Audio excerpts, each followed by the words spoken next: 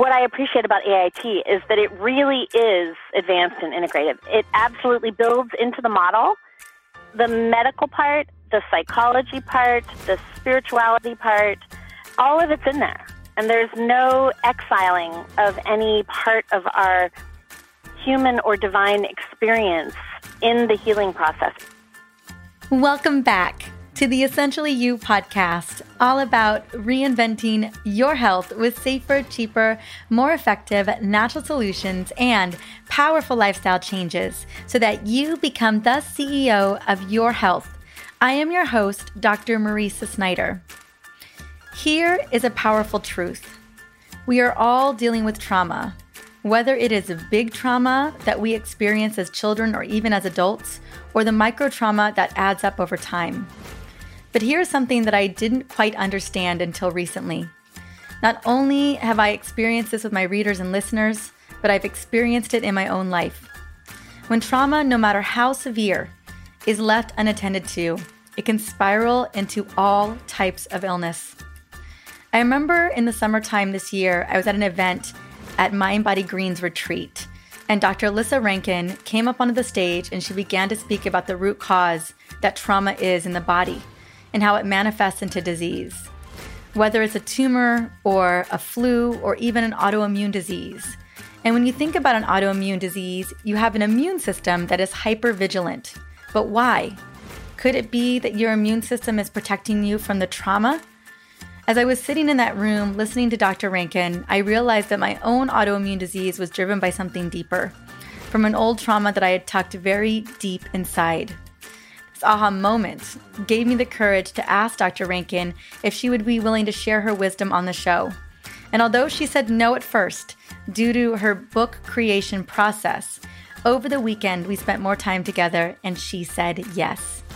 Now, before we jump into this powerful conversation, which may be a little too woo for some, I want to let you know that Dr. Lissa was at a remote location when we recorded this, and she had to call in from her phone. So the sound quality on her end isn't the very best, but I know that you are going to love what she has to say, and I believe it's absolutely worth listening to, especially if you or someone you love has been impacted by trauma. Now that I've informed you about this little hiccup, I want to take a moment and celebrate you. One particular healing rock star is Samantha, and I'm excited to shout out her win that she shared on Instagram just a couple days ago. Dr. Marisa, I honestly almost gave up on my body. I had been sick for so long and I struggled to get a diagnosis for over 5 years. The episode with you and Palmer Kippola opened my eyes to a strategy for healing my body that I didn't even know was possible, although I didn't even have a diagnosis. I bought both of your books and I have completely changed my diet, lifestyle, everything. My inflammation has gone down, my face isn't as red and puffy anymore, my hair is growing back, and the pain I was dealing with is almost gone. I found a functional doctor in my area, and now that things have calmed down in my body, I am ready to go back and get more testing. Thank you so much. Please keep the interviews coming. Well, thank you so much, Samantha. I know it takes a lot of courage and bravery to share that story. Thank you for sharing your big win and finally feeling like you have made progress, a cornerstone in your healing journey. I am absolutely holding space for your healing miracles. If you're listening, Samantha, I would love to gift you a Superwoman blend because you already have a copy of the Essential Oils Hormone Solution. This blend is what I've used in all different times in my life in the last couple of years, especially when I've been on my own healing journey. And I hope that it serves you as much as it served me. Feel free to reach out to me on Facebook or on Instagram where we connected so I can get you that blend in the mail. Now, if you are listening, I just want to say welcome to today's show. This podcast is all about empowerment, and if any of these episodes have helped you in any way, I would love to shout you out as well. You can reach out to me via Instagram, Facebook, or simply review this podcast on iTunes or whatever podcast platform you love to plug into.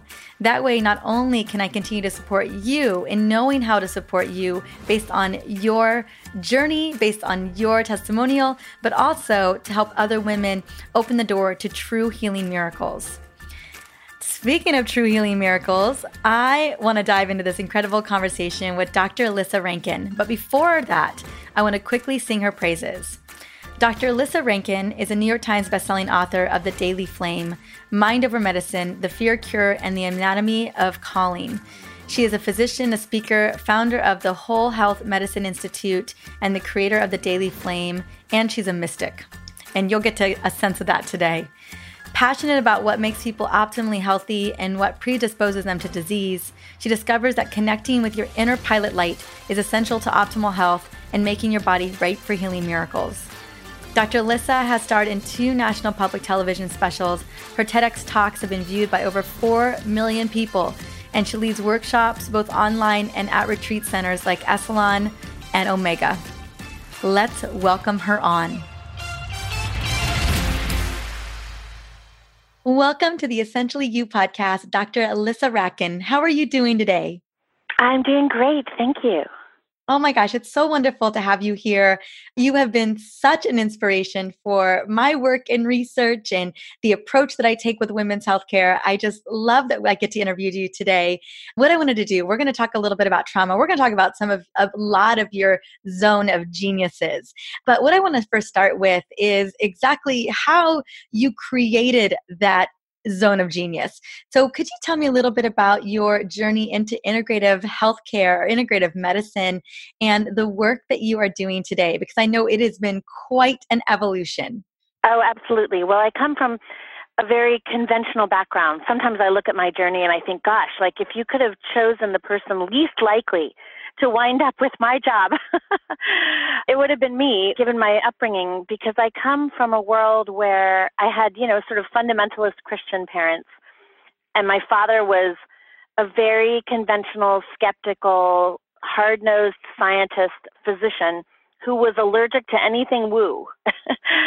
So in my upbringing, like science and spirituality were absolutely separate and never the twain shall meet. And anything that even resembled an intersection between the two was viewed as sort of nonsense at best and the work of the devil at the worst.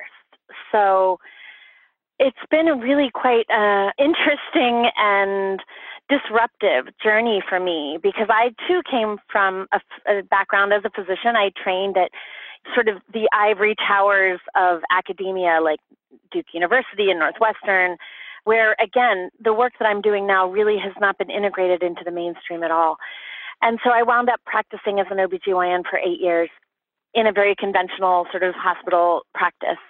And I couldn't handle it. I wound up on 7 medications by the time I was 33. I was told that I would need those medications for the rest of my life by my physicians, and I believed them because I believed in conventional medicine. But by the time I was pregnant with my daughter, 24 weeks along in my pregnancy, I was floridly suicidal and couldn't cope with what my job was requiring of me. And I didn't have language for it back then. Now Harvard doctors are calling it moral injury, which is a term that was used for PTSD war veterans who have sort of come back from war where they were doing their job and they were doing what was expected of them, but they were violating their integrity in the process of doing their job. And I was violating my integrity in the process of doing my job, and it was literally killing me. So I remember when I was like on the floor of the bathroom, as so many people seem to have their epiphanies, when I heard this voice that said, "Sweetheart, you're going to have to quit your job." And I didn't know what the voice was. I had never heard a voice like that talking to me in the middle of the bathroom. And, all of my resistance showed up in response to that voice. First of all, who's this? Who's talking to me? Of course, I can't quit my job. My husband doesn't work. I'm pregnant. I'm the breadwinner. I went to school for 12 years. I still have medical school debt. Like, how would I ever pay the bills? This is the only thing I'm trained to do. And the voice came back and said, you don't have to do anything right now. All you have to do is make peace with what's true. So I wrote a whole book about how what happened from that moment to now, called The Anatomy of a Calling, because it's been a very mystical journey and very much spiritually guided. And that voice kind of took over and started giving me orders. And at first I was terrified to follow the orders. And now I like to joke that I used to have blind trust. And now I have evidence-based trust. And I like evidence because now, that's been 12 years ago, and 12 years of learning to follow what I came to call my inner pilot light has completely reorganized my entire life and my entire worldview, and certainly the way I view health and healing and medicine. So I wound up taking 2 years off, thinking, I had no idea what I was going to do. I quit my job. I wound up $200,000 in debt because I had to pay to buy my freedom, to pay a malpractice tail. It's really complicated. You can't just quit your job as doctor. At first I thought, I'm also an artist. I thought, well, I'll just be a full-time artist. And something was definitely missing when I was just in my art studio every day. And I realized that, no, I have this calling, and you can quit your job, but you can't quit your calling. And so it became this journey to rediscover, well, what is my calling? I couldn't imagine going back to the hospital, but I had no experience or education in anything else. And one breadcrumb at a time is all I would get. I never got shown, like, this is the vision, here's where you're going. And probably had I been shown, I would have said, like, hell no, because I'm super introverted. I do not like attention. If anybody had told me I would be writing, 7 books and on the New York Times bestseller list and 2 PBS specials and 4 TED Talks, I've been like, hell no, I'm not interested in being that person on the stage in front of 10,000 people at the Lincoln Center, and yet I wound up there. I would not have chosen this path, but I feel really grateful that I have had the opportunity to learn basically everything I should have learned in medical school. And so I founded an institute called the Whole Health Medicine Institute, which is a consciousness and healing training program for doctors. It began just for doctors, and then everybody with letters after their name got insulted. So now we opened it up to other healthcare providers as well. We have about 40 people on the faculty now who are everybody in the world of mind-body medicine and energy healing and shamanism and trauma therapy and sort of all of the modalities that other people are using with, anecdotally interesting results with relationship to consciousness and healing the physical body. So that's kind of become my interest, is sort of the mental, emotional, and spiritual healing aspects of medicine, not to dismiss at all what conventional medicine can do, because it can be absolutely miraculous. I like to use the example of my ex-husband who cut 2 fingers off his left hand with a table saw. And thank God for modern medicine and microsurgery that he actually has 10 fingers. Like, I don't know, I've never seen a shaman do that. So I'm certainly not in any way against conventional medicine, but I think at least the way I was trained to practice was missing a huge piece. And we know that, more than 90% of doctors' visits are related to stress. And yet, we're not really talking about where the stress comes from, and most of it comes from trauma. So these traumatic patterns in our system that cause us to kind of keep recreating our worst nightmares and triggering the chronic repetitive stress responses in the body that deactivate the body's natural self-healing mechanisms. And we know the body has these natural self-healing mechanisms. It's in all of our physiology textbooks. We make cancer every day. We are exposed to pathogens every day. Our proteins break down, cells need to be renewed every day. And the body knows how to do that. We sort of have this built-in body wisdom with this organizing intelligence that is intended to make sure that our health span equals our lifespan. But when we have trauma in our system, and that trauma is firing these chronic repetitive stress responses, often coming from unconscious places in our awareness, like we're not even aware that we're thinking about it, but it's firing these stress responses that deactivate the natural self-healing mechanisms, and then we're predisposed to have health issues that arise before the end of our lifespan. And so that's what I get excited about facilitating. Thank you so much for sharing the start of your journey. And I want to spend a little bit more time. I think I have almost all the books. And I thought about podcast and what direction I wanted to go. But when I heard you speak at the Mind Body Green Summit and you were talking about trauma and how it manifests into, if it's left unattended, no matter how severe it is, that it can spiral into types of illnesses. And I thought to myself, I'd been diagnosed a year prior with Hashimoto's thyroiditis, and it immediately like hit me that, oh my gosh, so much of the trauma that I haven't dealt with, I had that moment when I knew that, oh my goodness, this was a manifestation of something so much deeper than I had an understanding of. So can you talk to me a little bit about not only in your own work, but what you see in terms of how trauma is manifesting? And I know that you talked about like little traumas versus big traumas. Do they even matter that we have, sometimes people have bigger traumas than little traumas? So I'd love to have you unpack that as well. Yeah, absolutely. It's funny you just brought up Hashimoto's, because I just did a training in advanced integrative therapy with AIT founder Asha Clinton, who is a 75-year-old therapist, social worker, 30-year Sufi mystic, energy healer, Jungian analyst. She's kind of got all the all the silos covered, and she created this trauma healing technique called AIT. And she and I were co-teaching to a group of doctors and therapists. And she did a demonstration for one of the therapists who had Hashimoto's thyroiditis. Like, she was talking about a protocol in AIT called the multi-causal illness protocol. And just using a client as a demo to demonstrate how trauma can impact illness and how trauma treatment can lead to potentially radical remission. This woman had Hashimoto's thyroiditis, and she did the AIT demo on her, and her Hashimoto's is gone.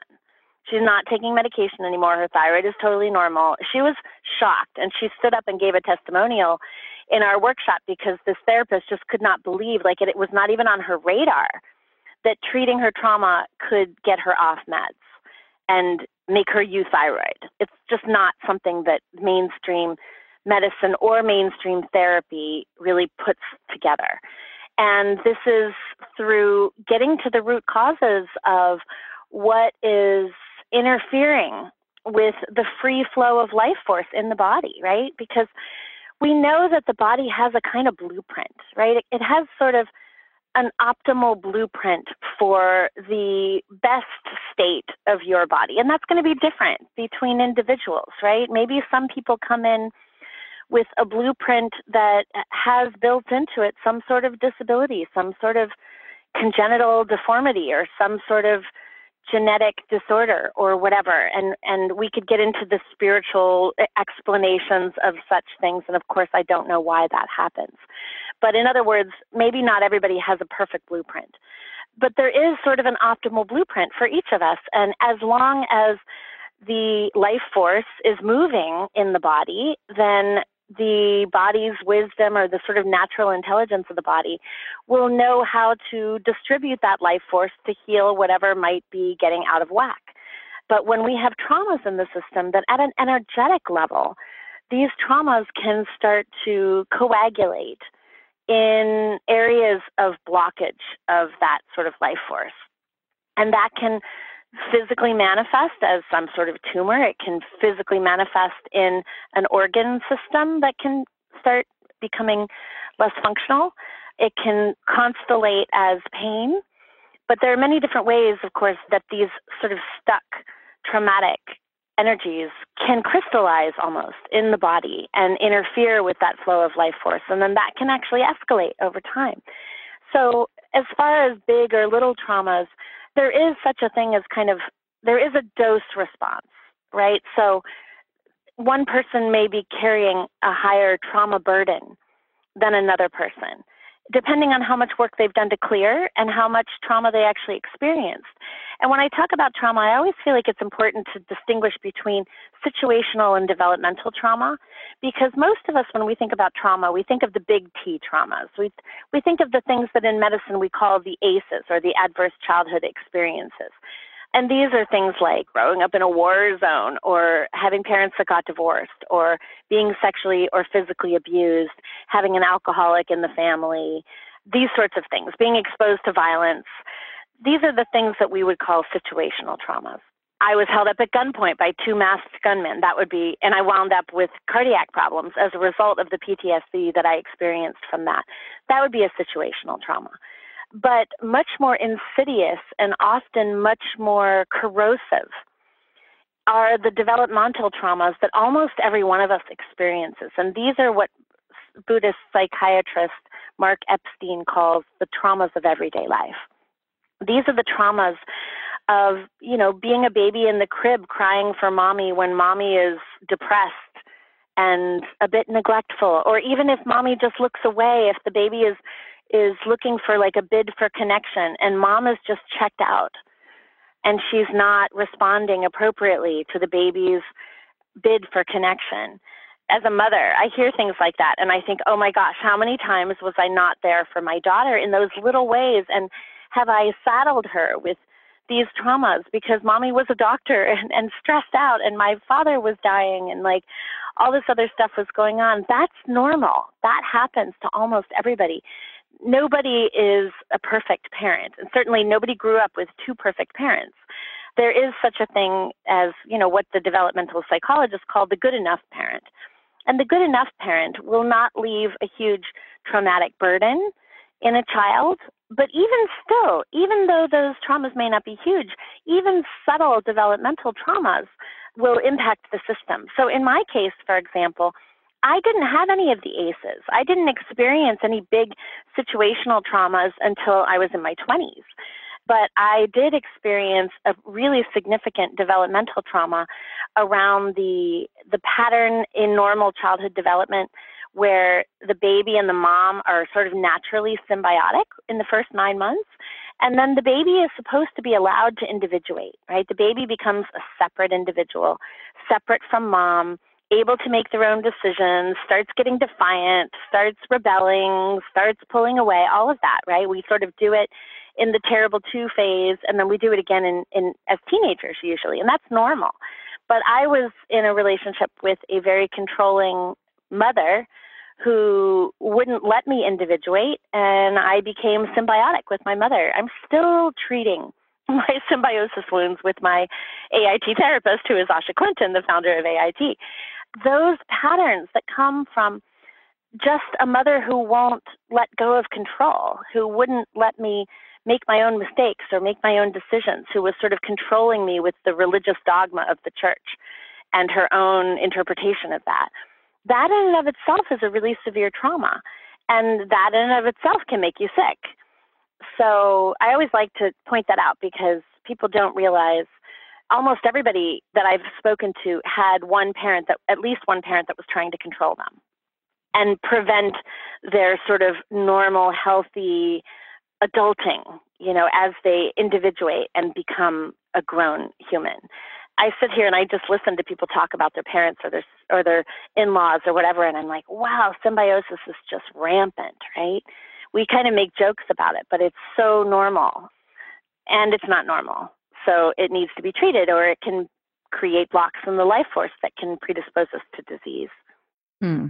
And you're absolutely right. Like in some way, whether we had a parent that was controlling or we just didn't feel like our needs had been met in these micro moments, that those things can exacerbate over time.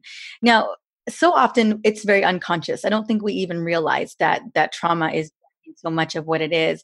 And one of the things that you talk about, and I don't know if this is applying to trauma as well, but really the power of self-awareness, listening to that inner pilot light. Can we tune into that to see if trauma is one of the pieces that is rocking our physiology, is having an impact on our health? We absolutely can. And there's another trauma healing method that I really love that is about exactly that. It's called Internal Family Systems, IFS. It was developed by Richard Schwartz. And Dick and I are actually going to be teaching together at the IFS conference in Denver in September. We're doing a whole pre-conference workshop on the implications of IFS in medicine, because it's a trauma healing modality, but, because they're therapists, they don't usually promote or sort of advertise that AIT or IFS can be used for medical treatment, because there's so many sort of rules around practicing medicine without a license, right? But AIT is being very effectively used as cancer treatment. And IFS, they just did a study showing efficacy with rheumatoid arthritis. I think it's a really exciting sort of cutting edge place for medicine to start to investigate more, but there hasn't been a whole lot of data linking really effective trauma treatments with disease remission. And I think that's kind of what science needs to tune into, because most of the trauma treatments that people have sought out in the past don't work. You can't treat trauma with talk therapy. Most trauma therapists are using, cognitive behavioral therapy, and at best, maybe EMDR.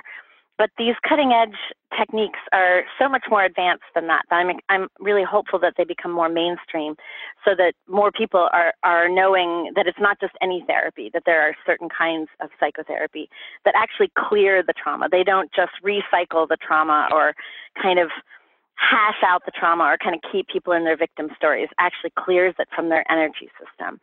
So in the IFS model, this is I love IFS. It's very different than AIT. I love them both. I use them differently. And I wish the founders knew each other, because I think there's a way to really integrate them.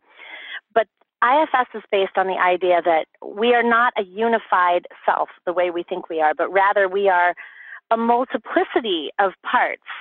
And basically we all have sort of multiple personality disorder. And the difference between kind of people like Sybil from the movie with, what we now call dissociative identity disorder, and healthy people, the difference is that healthy people ideally have a leader of the parts, what I would call your inner pilot light, and what Dick calls the self with a capital S.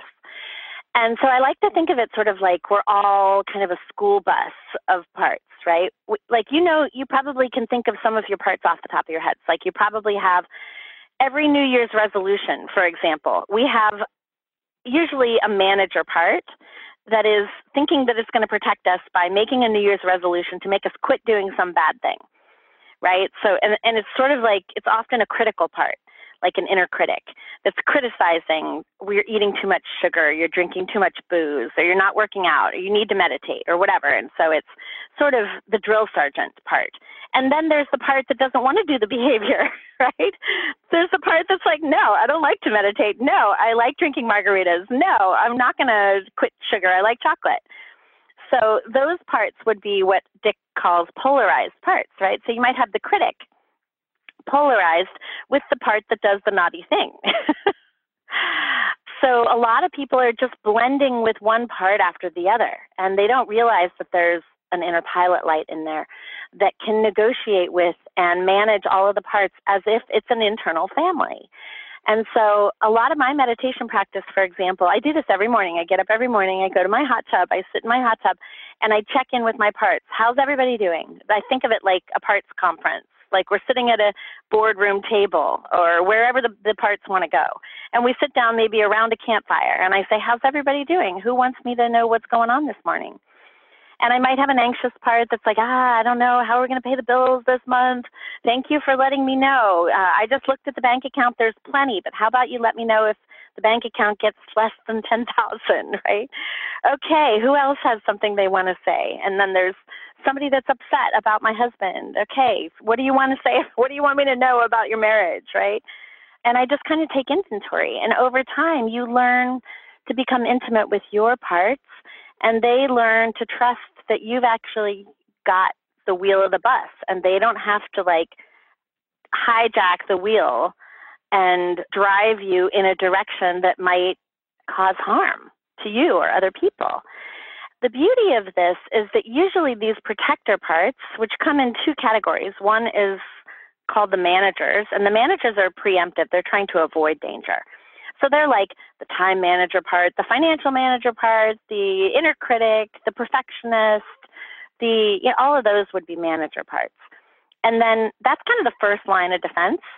And then underneath them are another type of protector that Dick calls the firefighters. And they're here to put out a fire because the managers failed and somehow something got through. And so the firefighters are what we would typically demonize or hospitalize or medicate or imprison or send to rehab.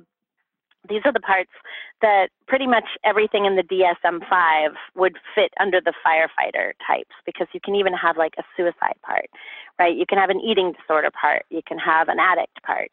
You can have a rage part. You can have a sociopath part. But all of them are protecting what's underneath, which is the exiles. And the exiles are the traumatized, wounded, vulnerable inner children that are carrying heavy burdens of intense feelings, like desperate feelings that were too extreme at the time of the trauma for a little child to handle.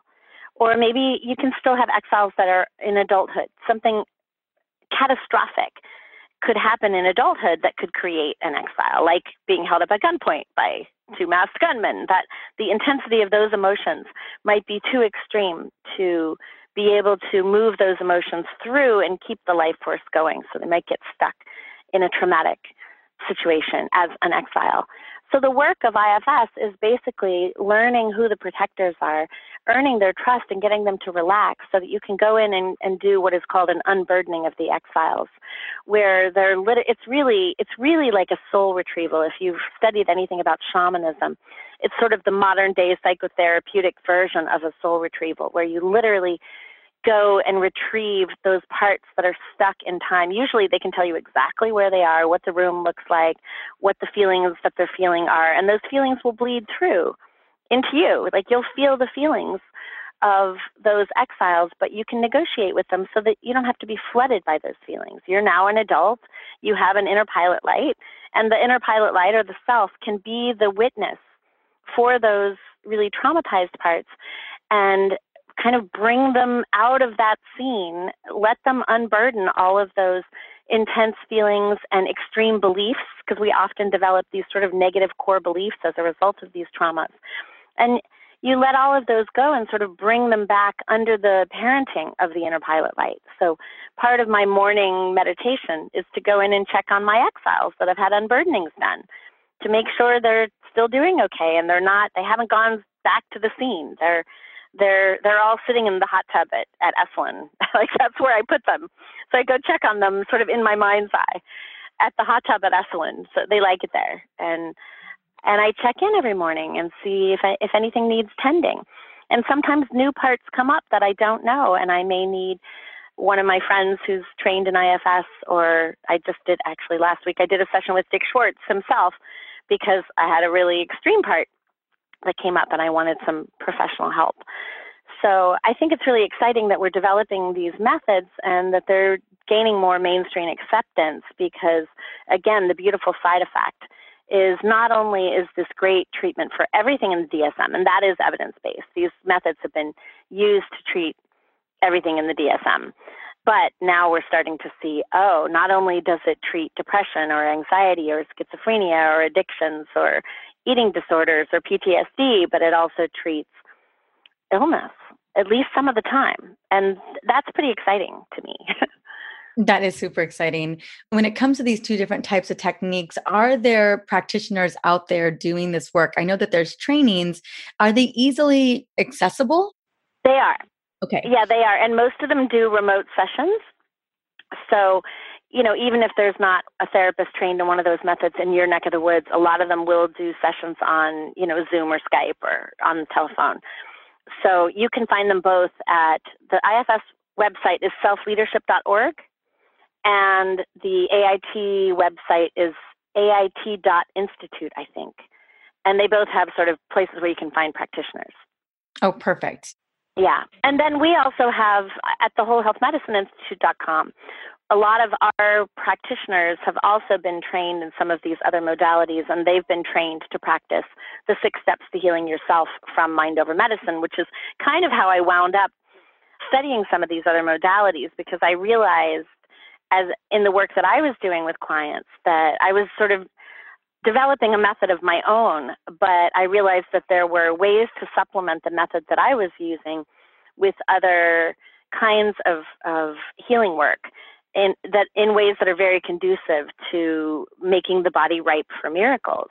And so, discovering AIT and IFS, for example, was part of my 7-year journey that I've been on researching my 7th book, which is called Sacred Medicine. I haven't published this one yet.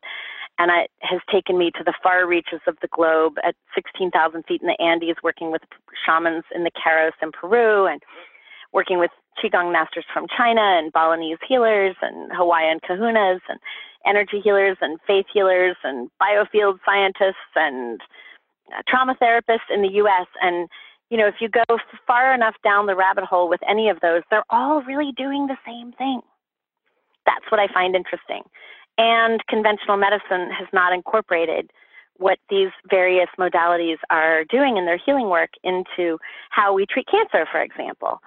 I've been on this journey for a long time. I remember 10 years ago researching spontaneous remissions at the same time that Kelly Turner was studying for her PhD at UC Berkeley, and she was researching people who had what she called radical remissions from stage 4 cancers that were either not treated by conventional medicine or were treated in a way that was deemed to be inefficient for cure, and they were cured. And she wanted to figure out, what are they doing? And of the 9 factors that she ended up publishing in her book, Radical Remission, only 2 of them were the sorts of things that most people were talking about at Mind, Body, Green, Marisa. Right? Only 2 of them were things like radically changing your diet or taking an herb or a supplement that they believed might improve their chance for cure. But the other 7 factors were all psychospiritual factors.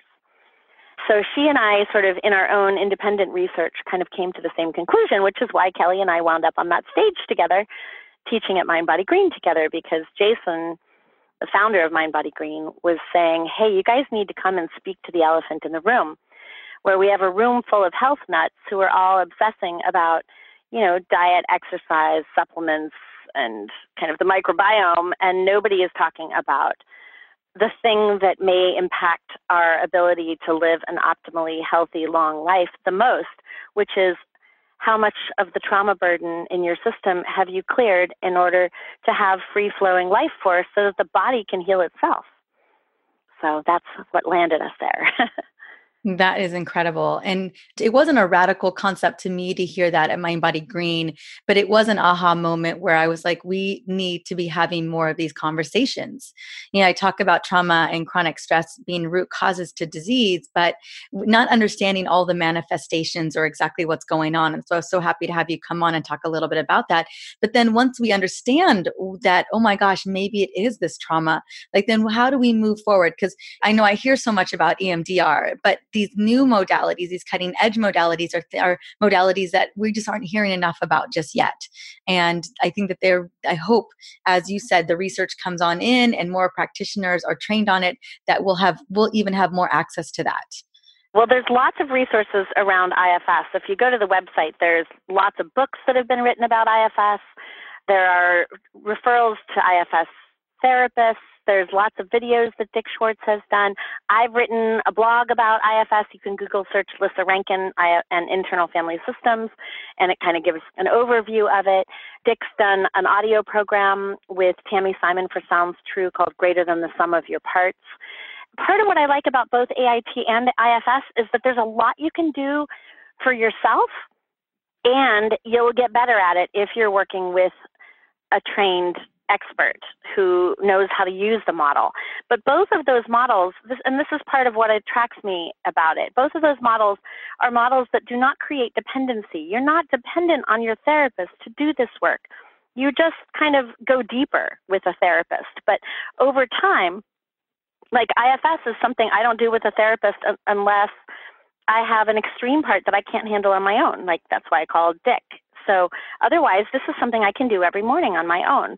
And same thing with AIT. AIT is a little harder for the mainstream to learn because I was just speaking with Asha about writing an AIT book, because what AIT is lacking is kind of the vocal, charismatic broadcaster like EFT has, for example. Emotional Freedom Technique has Nick Ortner and Dawson Church, and they're sort of promoting this modality, which I like AIT even better. It's in the same family as EFT, but it's far deeper. It's got a much stronger psychotherapeutic foundation from my understanding of it. There's not as much out there. Like EFT has the Tapping Summit and all of these books and, lots of trainings and things like that. AIT doesn't have that yet, but it's really impressive. What I appreciate about AIT in a way, even more so than IFS, on this 7-year journey of researching sacred medicine, I have gone down the rabbit hole of many different disciplines who often stay in their silos. And many of them are sort of in academia in their own department, for example. So you have medicine in the medical school, and they're not interacting with the therapists that are in the psychology department. Well, you have to walk like 300 feet to get from one to the next. Right. And they're not interacting with the biofield scientists who are studying the cutting edge biology and physics of the quantum world as it relates to the physical body, right? There's a whole science around that as well, but they're in their own department. And they're not talking to the people in the divinity school who, are studying spirituality and various religious traditions. And there's not even a place in the school for the energy healers or the shamans, maybe in the anthropology department, right? So none of these people are really talking to each other, and there's not much overlap. And so what that means is that most of these silos have blind spots. So, for example, medicine has a massive blind spot around the role of psychology and spirituality in optimizing health outcomes. Psychology, traditional psychology, has a massive blind spot around spirituality because it's sort of separated and it's made secular. And they're not thinking of psychotherapy as a medical treatment. If you go into the spiritual realms, you start talking to the gurus and the people in the spiritual circles, right? And these gurus, I know because I interviewed many of them, they are not taking care of their bodies at all. They're doing the total spiritual bypass. I am not my body. And they're in this sort of Advaita Vedanta, like transcended state where I am more than my body. They're hacking up a lung and like coughing up blood. And I'm going, no, actually you are a body. So they have a big blind spot around the importance of embodiment, many of them, and the importance of things like basic good nutrition. And you still have to get out and move your body, even if you're a guru. And they often also have blind spots around psychology, which is why we're getting all these Me Too violations aimed at spiritual teachers and energy healers like John of God, who's now in jail for, 500 accusations of inappropriate sexual behavior.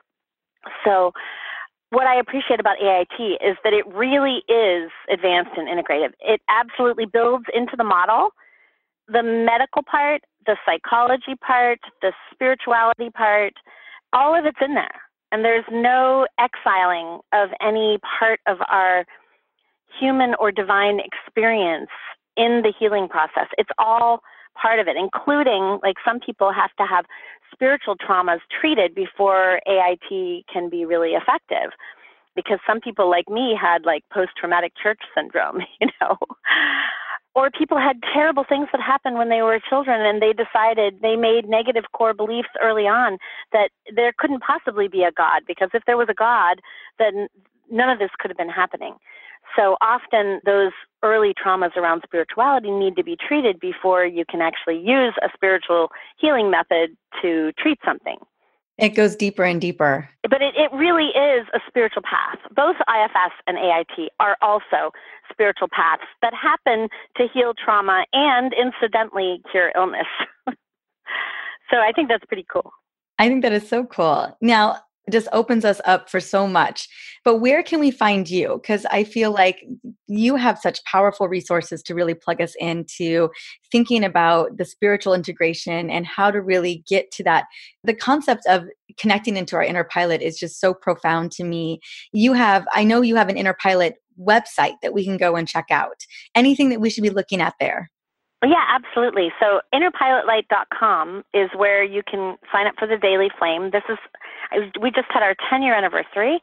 After my inner pilot light told me that I had to quit my job, I started a daily practice where I would sit down and I would just ask my inner pilot light, what else do you want me to know?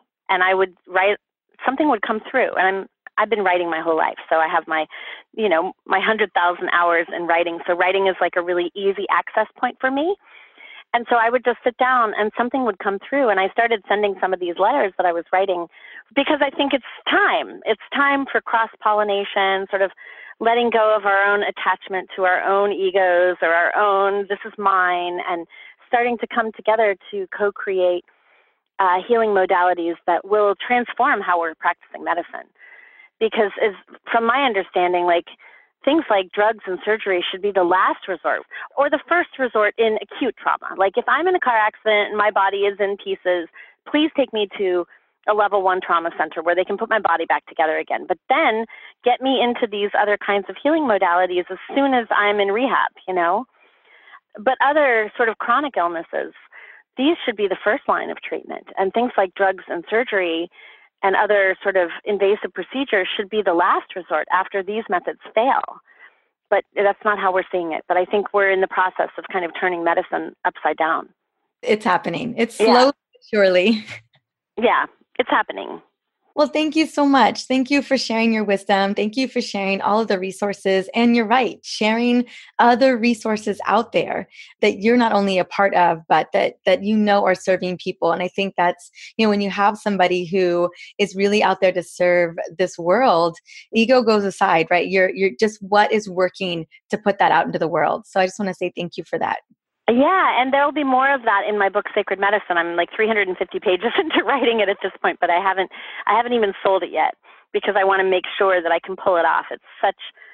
I've bitten off such a big mission to try to do justice to this material in a way that does not exaggerate it at all and does not do a disservice to it or harm it in any way, but it's really quite big. Like I thought mind over medicine, I kind of joked that I should have gotten my PhD for that. It was like really working on a PhD thesis. But this is even more so that way. I feel a bit overwhelmed by it. But if I'm going to be releasing a lot of this material in Sacred Medicine, but we're also starting next month in the Healing Soul Tribe, I'm going to be giving the people in the Healing Soul Tribe kind of early material. So they're going to be the first to, because it'll probably be at least 2 years before the book is published. But I don't want my community to wait that long. So I'm going to start revealing some of what I've discovered, because my goal in writing that book was to try to find the patterns of because I've interviewed hundreds of healers. And what are the things that we can sort of boil it down and see that there's commonalities between them that we can either do ourselves or that we can incorporate into conventional medicine. And so each chapter in Sacred Medicine has sort of do-it-yourself practices that I've culled from things like working with shamans in Peru. What for people who can't go to Peru and work with a shaman, what can they do at home? For people who can't afford to go to an AIT therapist, what can they learn from a book? So I'm in the process of all of that, but I also blog about a lot of these things on my blog. So if people are interested, make sure you're on my newsletter, because I put out material periodically when I discover a new method that I think might be helpful. And part of the 6 steps to healing yourself that I teach in Mind Over Medicine is really just being exposed to these tools in the medicine bag so that you can intuit which tool might be the next right step for you. And there are many tools in the medicine bag, many that I haven't even mentioned today. But, a lot of people don't even know they exist. So that seems to be part of my mission, is to kind of be a broadcaster who lends credibility to some of these less known modalities and helps uplift these bodies of work from these beautiful creatures who have spent 30 years developing bodies of work that a lot of people still haven't heard of. I love it. Oh my goodness. Thank you so much for coming on. It has been such a blessing to have you here today. Girl, you are just a bundle of all kinds of stuff. This is why I don't do TED Talks anymore, because it's really hard to boil anything down into 18 minutes. It's like sort of all over the place. So I have a bit of professional ADD. Well, I just appreciate it so much. Yeah, I'm multi-passionate. Well, thank you so much, Lissa, honey. All the links will go up, especially the links to the 2 sites that you talked about for yourself. I want to make sure that everyone has your resources, but also the resources of the trauma work as well. So thank you. Great. Yeah, it's my pleasure. Wow. What a story and a journey. I can't imagine what Dr. Lissa's life would have been like had she not listened to that inner pilot, that inner wisdom, that inner voice that day on the bathroom floor told her to quit her job. Our inner wisdom and intuition is the best tool that we have for tuning into our body and into our calling. It's not a voice we listen to enough, and Lissa clearly knows that. I want to invite you to grab her incredible resource that she brought and talked about here on the show. I love the concept of creating and tapping into that inner pilot, but also understanding ways in which to listen to that so that you're more in tune with your own healing miracles. You can go and check out these resources at innerpilot.com. The links will also be in the show notes for episode 123. Note that she also does her daily flame. She's going to have awesome downloads and all kinds of goodies so that you really feel like you've got a practical resource to connect in with that inner wisdom. I want to say thank you so much for stopping in and listening into the Essentially You podcast. On the upcoming episode, I am bringing on one of my besties who I miss dearly. She used to live in the same city as I do, but now she is all the way across the country. Bree Arget-Stinger. Now, Bree is also known as the Betty Rocker, and we're going to be talking about how to create a fit, healthy body and a life of self-love. You're not going to want to miss this episode because the way that Bree works is she is able to combine fitness, nutrition, and self-love into one in a really beautiful way that has you getting the results that you desire. So until the next episode with Bree and I hope that you're having a wonderful day.